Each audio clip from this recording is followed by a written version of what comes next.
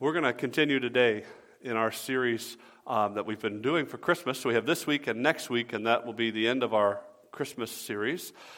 Come, let us adore him. And we've looked the last couple weeks at who Jesus is and why he is worthy of our worship. And the first week we looked at Psalm chapter 8, and we saw there Jesus, our Lord, who is exalted there. He is magnificent. He is marvelous. We saw the things that said about God that were fulfilled in Jesus Christ.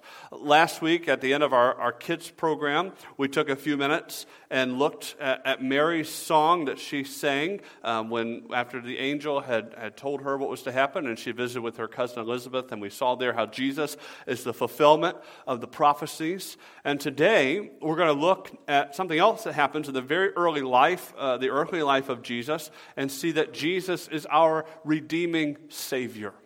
And next week, we'll look at Jesus, our eternal King. And this is what we see throughout this season, who Jesus is and how we're called to respond to him because of who he is. And let's look today at Luke chapter 2, verses 25 through 38. If you're not there already, I invite you to turn to Luke chapter 2. And most of us know Luke chapter 2, at least the first part of Luke 2, because it contains what many call the Christmas story. Maybe you grew up in a home where you read that every Christmas. Or maybe you are a parent who's read that every Christmas to your kids. And next week when you come on Christmas, surprise, surprise, we're going to read that passage next week as part of our service. But we go further into the chapter and we see this idea of Jesus, our redeeming Savior, and how it comes out in these interactions that take place when he's very young. Look at verse 25. And behold, there was a man in Jerusalem whose name was Simeon. And this man was just and devout, waiting for the consolation of Israel, and the Holy Spirit was upon him. And it had been revealed to him by the Holy Spirit that he would not see death before he had seen the Lord's Christ. So he came by the Spirit into the temple, and when the parents brought in the child Jesus to do for him according to the custom of the law, he took him up in his arms and blessed God and said, Lord, now you are letting your servant depart in peace according to your word. For my eyes have seen your salvation, which you have prepared before the face of all peoples, a light to bring revelation to the Gentiles and the glory of your people Israel. And Joseph and his mother marveled at those things which were spoken of him. Then Simeon blessed them and said to Mary his mother, Behold, this child is destined for the fall and rising of many in Israel, and for a sign which will be spoken against. Yes, a sword will pierce through your own soul also, and the thoughts of many hearts may be revealed. Now there was one, Anna, a prophetess, the daughter of Phanuel, of the tribe of Asher. She was of a great age and had lived with her husband 7 years from her virginity. And this woman was a widow of about 84 years, who did not depart from the temple, but served God with fastings and prayers night and day.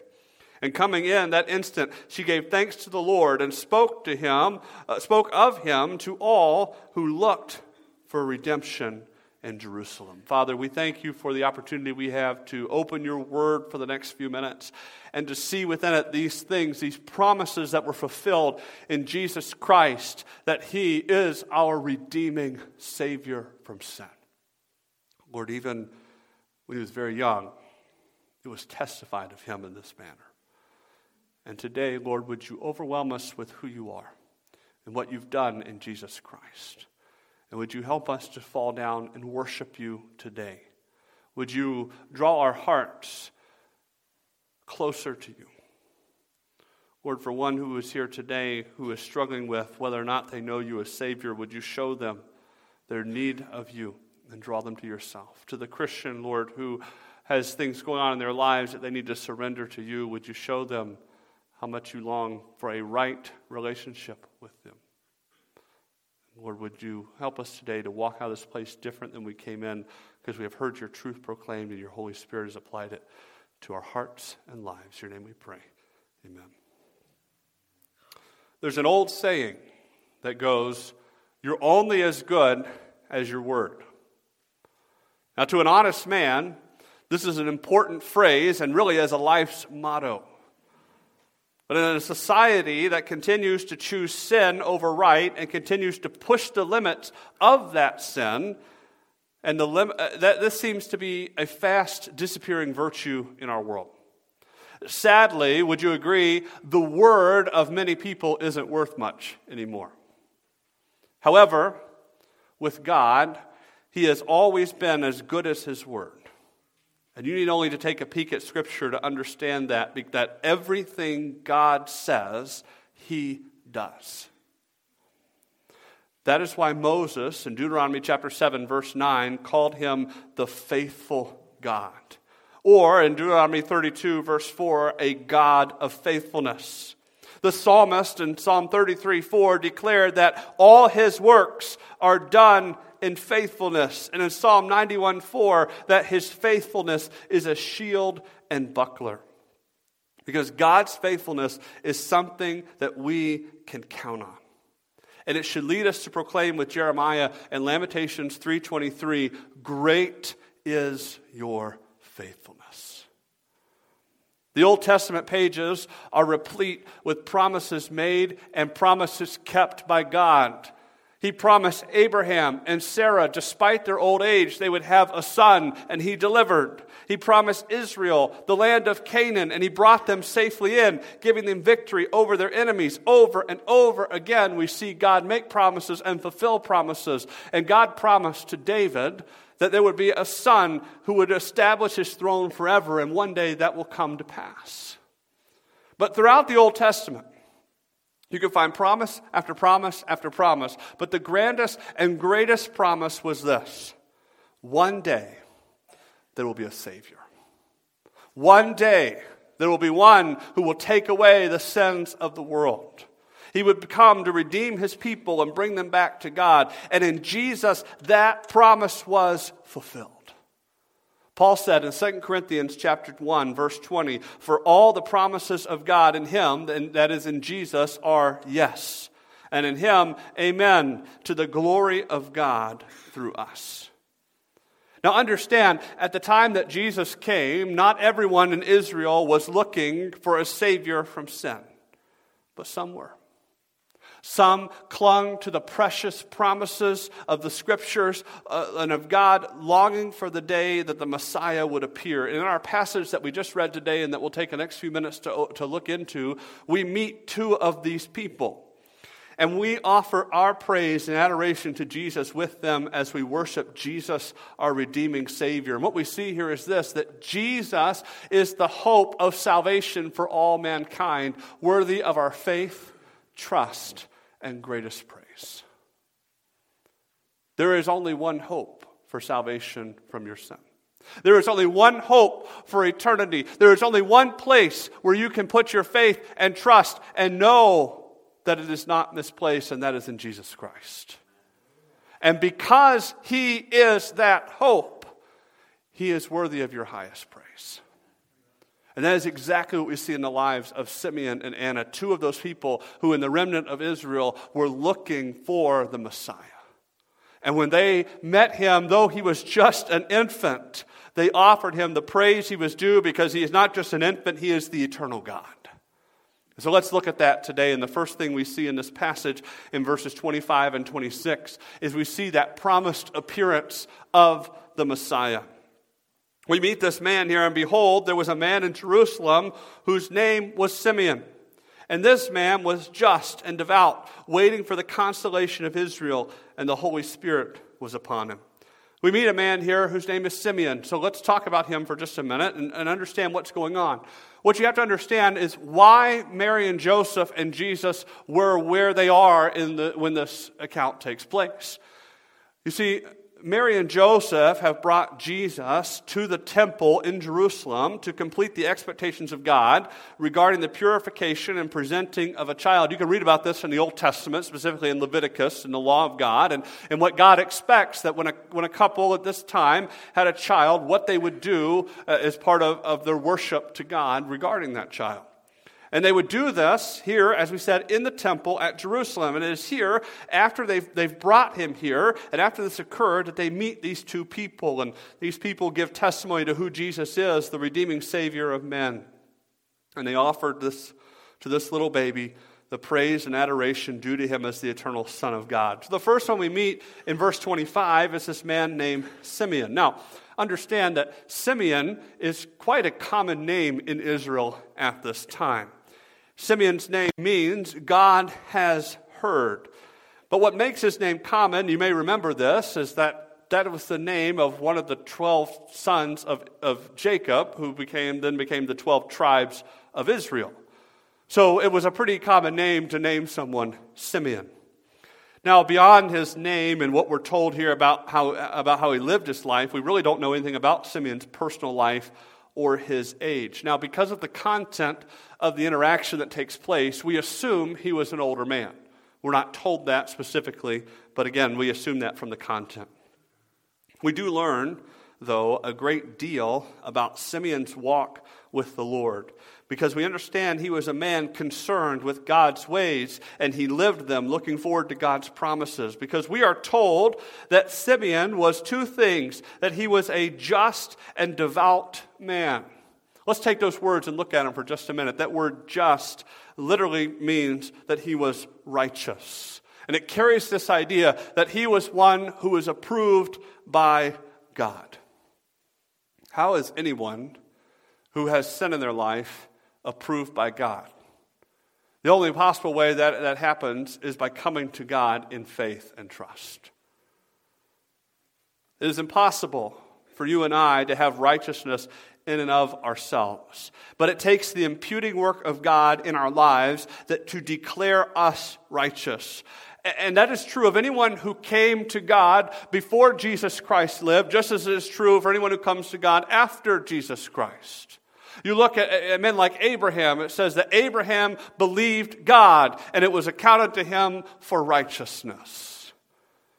Righteousness is only found through faith in God. Thus we know that Simeon lived a life of faith, of complete trust in God alone. Secondly, he's not only described as a just man, but he is described as a devout man. Now, this is an interesting word because the Greek word devout is a word that's used only by Luke in the Scriptures. You find it here in Luke's Gospel. You also find it in the other book that Luke wrote in the New Testament, which is the book of Acts. Okay? So he uses it here, he uses it there. And this word, it carries the idea of cautious, God-fearing, and reverence towards God. What it means is that not only was Simeon one who placed his faith in God, he also sought to live his life for God. Because faith in God transforms the way we live. The two don't go without each other. You cannot live for God unless you have faith and been changed by God. And if you say you have been changed and have faith in God, as James says, show me your faith by your works. It works out in your life. He lived for the things of God.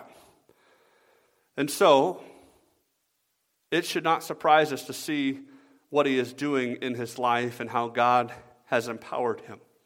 Because he is one who has faith and trust in God and one who lives for God, he lives his life looking ahead for something. It tells us that he was waiting for the consolation of Israel. What that means is he was looking for the comfort or the encouragement of Israel. It was a personal consolation of salvation for himself and for a nation ready to be delivered from sin. So you understand, Jesus was born in the nation of Israel during trying times. The nation of Israel was not under its own rule, but under the rule of the Roman Empire. The faithful remnant of people longed for their Messiah to come. Now, many wished for that Messiah to come to be the conqueror of the invaders of their land. But there were those who, like Simeon, knew there was more that the Messiah would do than simply drive out the Gentiles. He was instead coming to save his people from their sin. They knew that he would come to open a new and better covenant. His would be a covenant written on the hearts of his people as predicted by the prophets. And the Messiah then would be the comforter of the nation and the comforter that mankind so desperately needed. As Isaiah said in Isaiah chapter 40, verse 1, comfort, yes, comfort my people, says your God.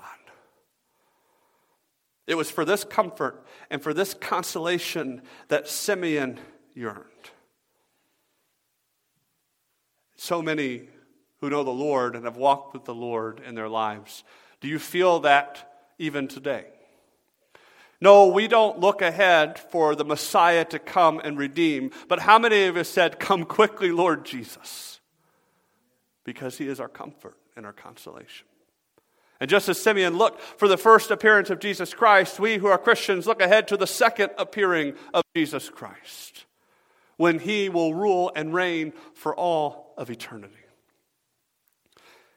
And in trusting and seeking to serve the Lord, we see that Simeon was not on his own, but he was met with God's power. You look at the end of verse 25, it says, "And the Holy Spirit was upon him." You know, oftentimes we think about the Old Testament and we think about the Holy Spirit. We don't really think much about the Holy Spirit in the Old Testament because we're so caught up with Acts and the coming of the Holy Spirit, and we'll talk about that in just a second, but that doesn't mean the Holy Spirit wasn't active in the Old Testament. And here, Simeon, who really is an Old Testament saint, we see that God does use his Spirit to convict hearts and to empower his servants. He would rest his Spirit on his servants that they may serve him. You see, under the old covenant, under the covenant that God made with his people there on Mount Sinai, the person and power of the Spirit would be with those who trusted in God.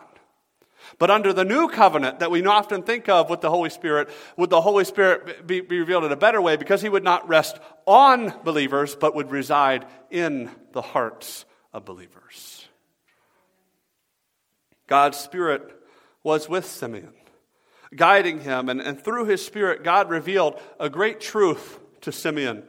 We see Simeon's expectation in verse 26, and it had been revealed to him by the Holy Spirit that he would not see death before he had seen the Lord's Christ. See, God made it clear to Simeon that he would not pass from this earth until he had laid eyes on the Messiah. That's what the word Christ, the anointed one, it's the Greek word for the Jewish term, the Messiah. And so Simeon longed and watched and waited for that Messiah to appear, and God promised him it would happen in his lifetime. It was the grace of God that promised and revealed this to Simeon. And we must understand this was a very unusual privilege that Simeon enjoyed. God would sometimes speak to his servants in the Old Testament.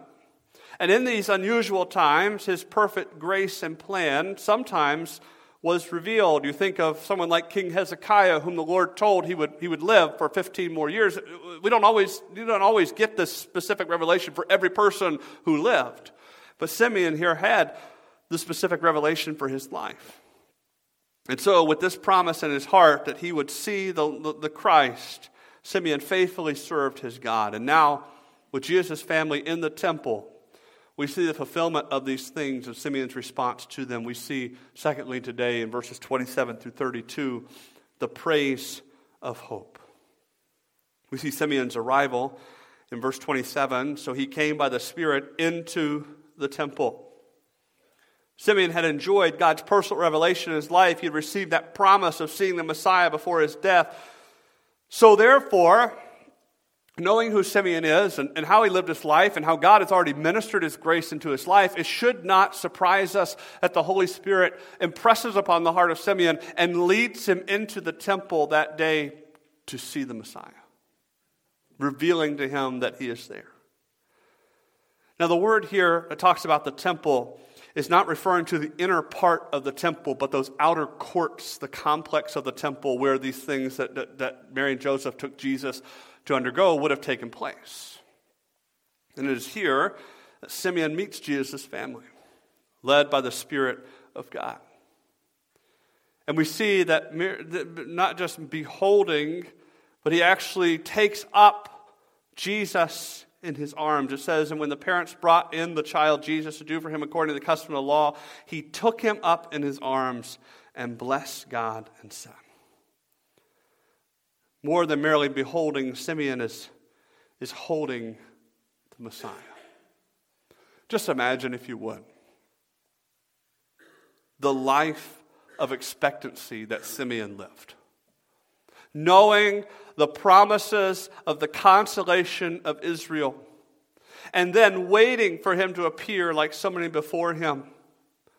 And now he's received God's promise of seeing the Messiah, and now not only does he behold the Messiah, but he holds that Messiah in his arms. And if that were you, and if that were the life that you had lived, and the blessing and the grace of God that you experienced, how would you respond? Hopefully, we, like Simeon, would respond in praise and worship to God. And we see that here. We see Simeon's praise. He says, Lord, now you are letting your servant depart in peace according to your word. For my eyes have seen your salvation, which you have prepared before the face of all peoples, a light to bring revelation to the Gentiles and the glory of your people Israel.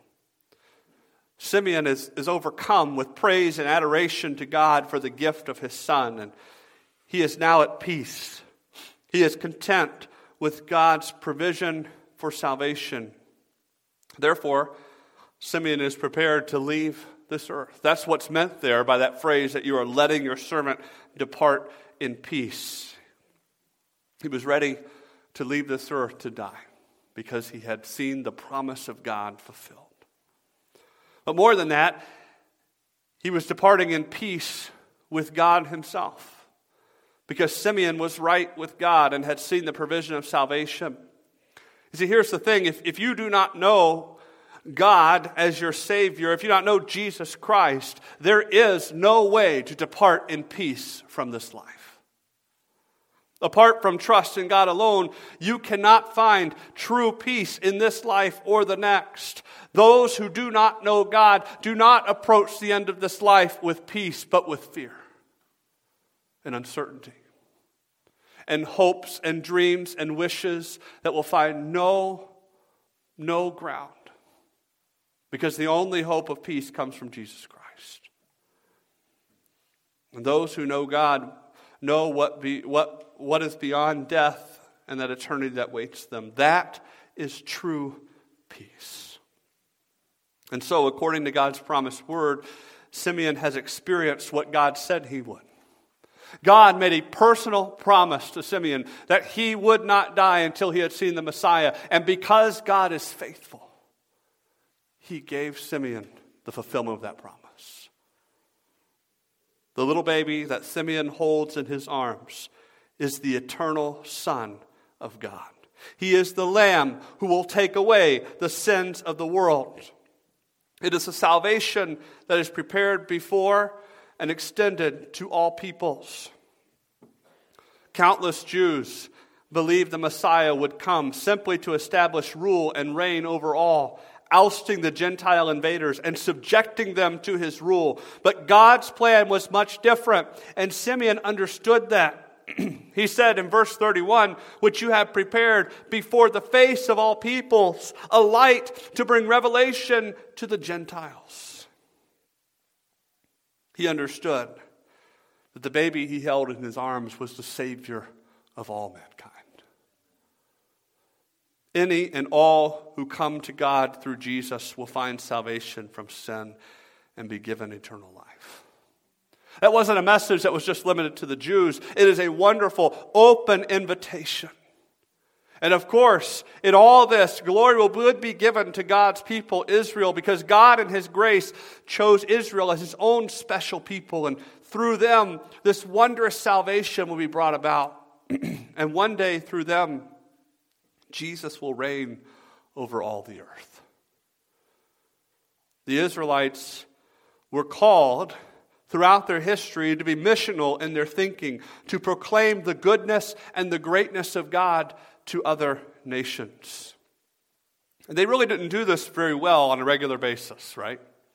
If you look throughout the history of Israel and how the Israelites were supposed to show the greatness and glory of God to other people, they really didn't do a great job because they were often out of sorts with God themselves.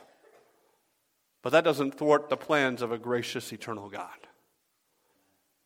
And if you want to take a microcosm of that, take a man like Jonah, a prophet who was sent by God not to Israel, but to Nineveh, to the capital of the nation that would enslave the northern kingdom of Israel in 722 BC. And how did Jonah respond? He responded so well, right? He went and threw himself off a boat and tried to get drowned, and I preached that sermon series. You can go listen to it, okay? But Jonah is an excellent microcosm of what the nation of Israel didn't do, and how the sovereignty of God is greater than that. And how the passion of God is greater than just one nation. It encompasses all people. And that's exactly what Simeon proclaims, that the glory of Israel would be seen in Jesus Christ, but that the saving power of God was not limited to one nation, but is open to all. And for that, he is due our undying praise and adoration. Because the work of Jesus would be carried on in his life, and now Simeon prophesies about that coming work. We see in verses 33 through 35 the prophetic declaration that Simeon makes. Let's see these marvelous things in verse 33. And Joseph and his mother marveled at those things which were spoken of him. Just put yourself for just a minute in the shoes of Mary and Joseph. Now, how many of you in this room, at one point in your life, whether it's now or another point, were ever young parents? Do we have any of those who were young parents? Okay. Those of you who aren't young parents anymore, don't you remember those things so fondly? Right? Not sleeping, trying to keep your kids alive, all of those things, right? Now, if you have that picture, understand what Mary and Joseph are going through. Understand the things that they have seen and heard in their lives, especially Mary. An angel appeared to Mary, telling her that she, an unmarried woman, would have a baby by a work of the Holy Spirit. And then Joseph also has an angelic revelation telling him everything that is happening. Just as God promised, the baby was born in the city of Bethlehem in a humble stable. And then that night the baby was born. A joyous band of shepherds comes to see the baby. And how did they know where the baby was? Because the angels appeared and told them.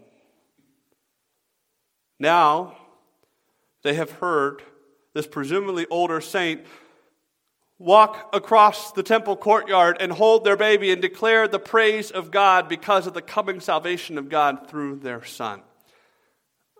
That is a lot to take in. That is a lot to process. And we read here what happened to them in verse 33. If any of us were in the same position, and Joseph and Mary marveled at those things which were spoken of him, we would marvel with them. We will read several times that Mary would take these things with her in her heart, pondering their wonder and their meaning. And she would observe Jesus' life and would find everything that was said about him to be true. And Simeon now continues, proclaiming the coming work of Jesus and Mary's own expectations. Not only their marvelous things, but we see Messiah's work.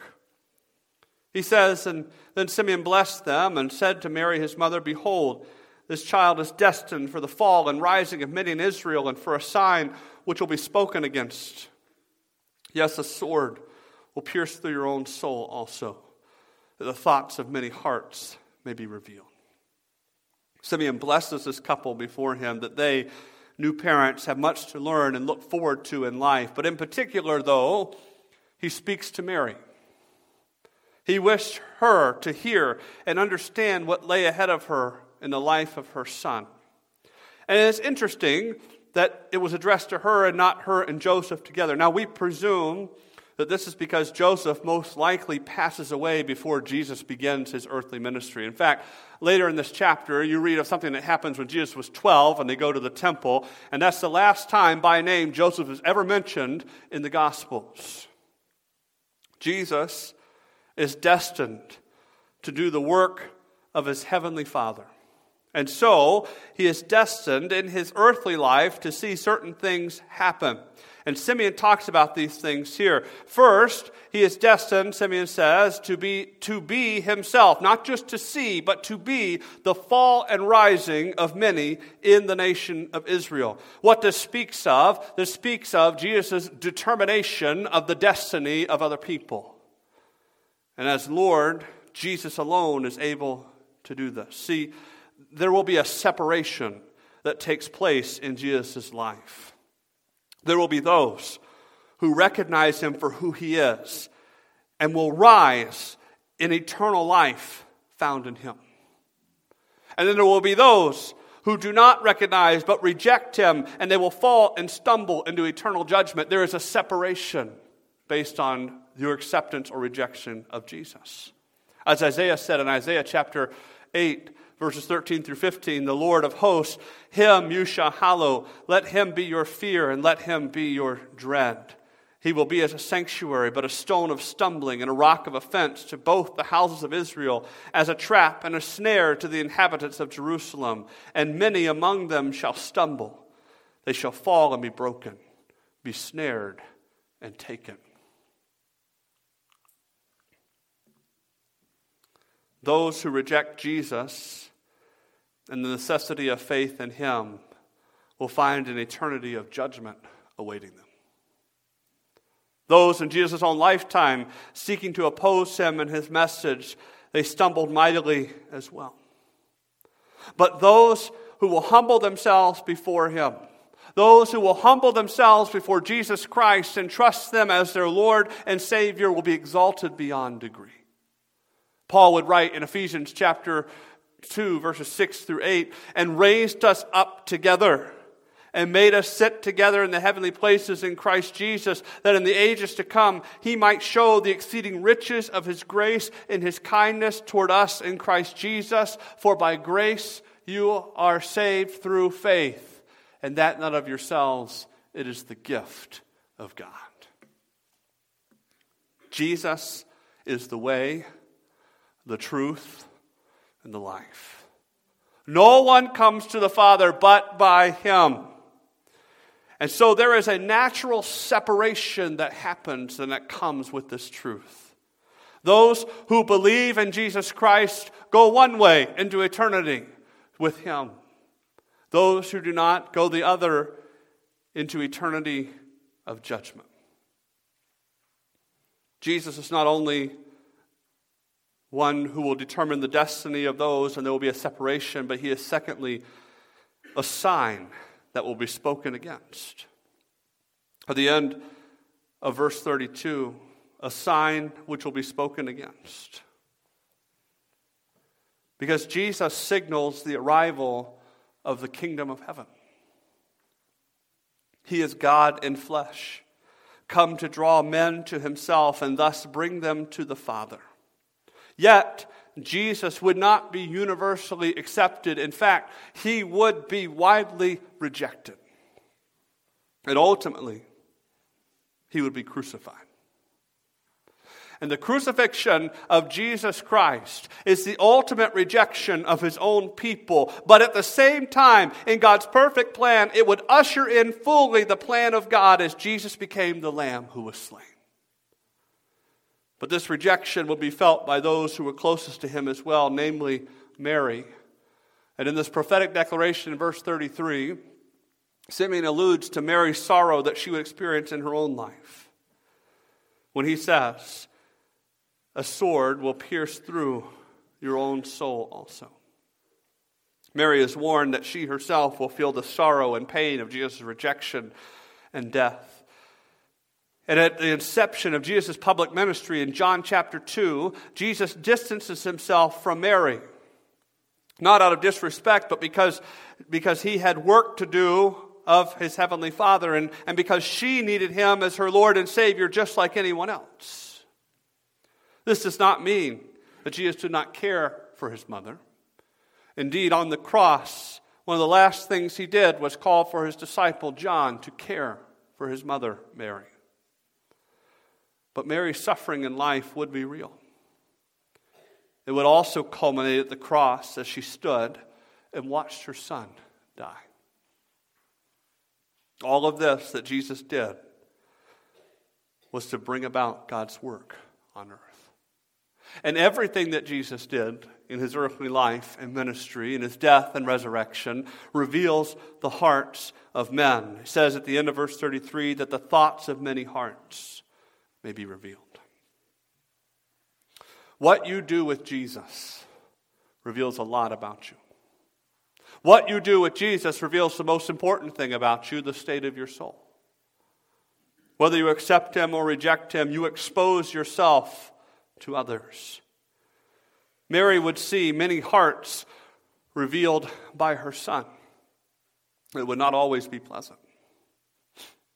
In your life, as you live your life and you reject Jesus, the consequences of your sin reveal your failure to believe and to follow Jesus.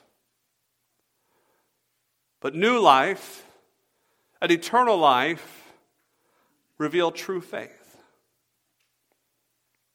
I said earlier that Simeon's life proves this out. That those who have truly placed their faith in Jesus Christ and have accepted him, not just as Savior, it's impossible to separate the two. He is not just Savior, but he is the Lord of your life. And those who have accepted Jesus Christ as Savior and Lord bear it out in the way they live. They bear it out in who they serve. Jesus Christ is the revealer of our hearts. What will you do with Jesus? Because what you do with Jesus is not just about saying nice things or showing up at the right times, but it has to do with the most important decision you make in your life. Will you accept him as your Savior and Lord? And as Simeon makes this declaration, we meet a second individual coming to adore the Christ, and we observe her witness of him. We see the personal witness of the second person, Anna. Now there was one, Anna, a prophetess, the daughter of Phanuel, of the tribe of Asher. She was of a great age and had lived with her husband 7 years of virginity, and this woman was a widow of about 84 years, who did not depart from the temple, but served God with fastings and prayers night and day. The second person that Mary and Joseph and Jesus encounter this day is Anna. Now, her name is the Greek form of a Hebrew name, Hannah. And we learn here that she is a prophetess descended from the tribe of Asher. Throughout Scripture, this is not an unusual thing to see that God doesn't just speak to men, he speaks to men and women. Now, it is important to note that the ongoing role, the ongoing prophetic role, God reserved that to be used by men. This is not a passage, we don't go to these passages to prove that women can be pastors. But we do not know exactly what this term means for Anna's life. It could be that she, like others before her, had received revelation from God at some point in her life. It also could mean that she was one in the temple there who taught the Scriptures to others. But we do learn that she is older. She had been married for 7 years and then widowed, and now at 84 years old, we see a woman whose life has been devoted to serving her God. We read that she never left the temple, perhaps staying in one of the rooms that was adjacent to it. She spent her life praying and fasting before the Lord. What she wanted to do with her life is that she longed to know God more and to minister for him. And on this day, she too would see the Messiah and give God praise. Verse 38, and coming in that instant, she gave thanks to the Lord and spoke of him to all those who looked for redemption in Jerusalem. As Simeon prophesies about the child, Anna approaches. Surely, if she's one who was at the temple all the time, I have no doubt that she and Simeon knew each other. And certainly they told her who this was he was holding. And with that knowledge of who Jesus is, she gives thanks to the Lord. She has spent her life serving God. And now she offers him praise for the provision of his Son for salvation. She is thankful to God for what he has done. And then she takes what she has experienced that day. She takes this interaction with this baby who is the Messiah and carries it with her. And she tells it to all those from Jerusalem who were looking for the Messiah and believed in the promises of God. She knew who these people were. She had interacted with them. And now she goes to tell them, hey, I know who it is. I've seen him. What an amazing testimony Anna is. Here she is, an older woman praising God. You know, it is easier as you grow older in life to become drawn in or perhaps even bitter in life. Because let's be honest, if you're a little bit older, everything hurts. And you can't do as much as you used to do. But God is still good. He is still on the throne.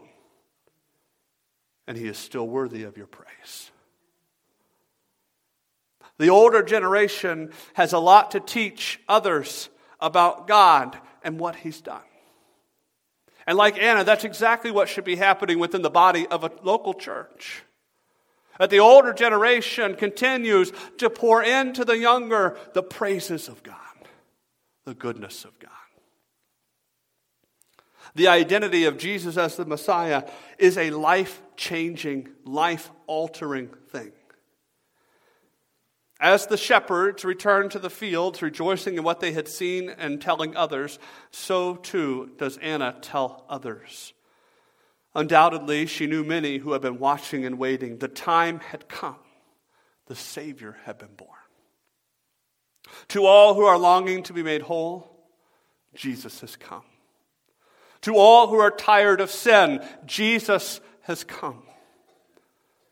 To all who are in need of hope, Jesus has come. To all who are weary, Jesus has come. To all who are broken, Jesus has come. And to all who long for peace and rest in your soul, Jesus has come. Come, let us adore Him. Jesus is the hope of salvation for all mankind. He is worthy of our faith, trust, and greatest praise. Jesus is the Savior of all. He gave Himself to pay redemption's price, and it all began with His humility to come in human form. This week, as we prepare to celebrate Christmas, let us be overwhelmed with the salvation offered in Jesus Christ. You can spend your entire life looking for help and hope anywhere else, and you'll never find it. The only one who can offer you hope, peace, and eternal life is Jesus. He gave Himself for you, and He calls you to Himself today. And if you hear the message of the gospel and you do not know where you will spend eternity, I invite you to respond to this gracious offer of Jesus Christ.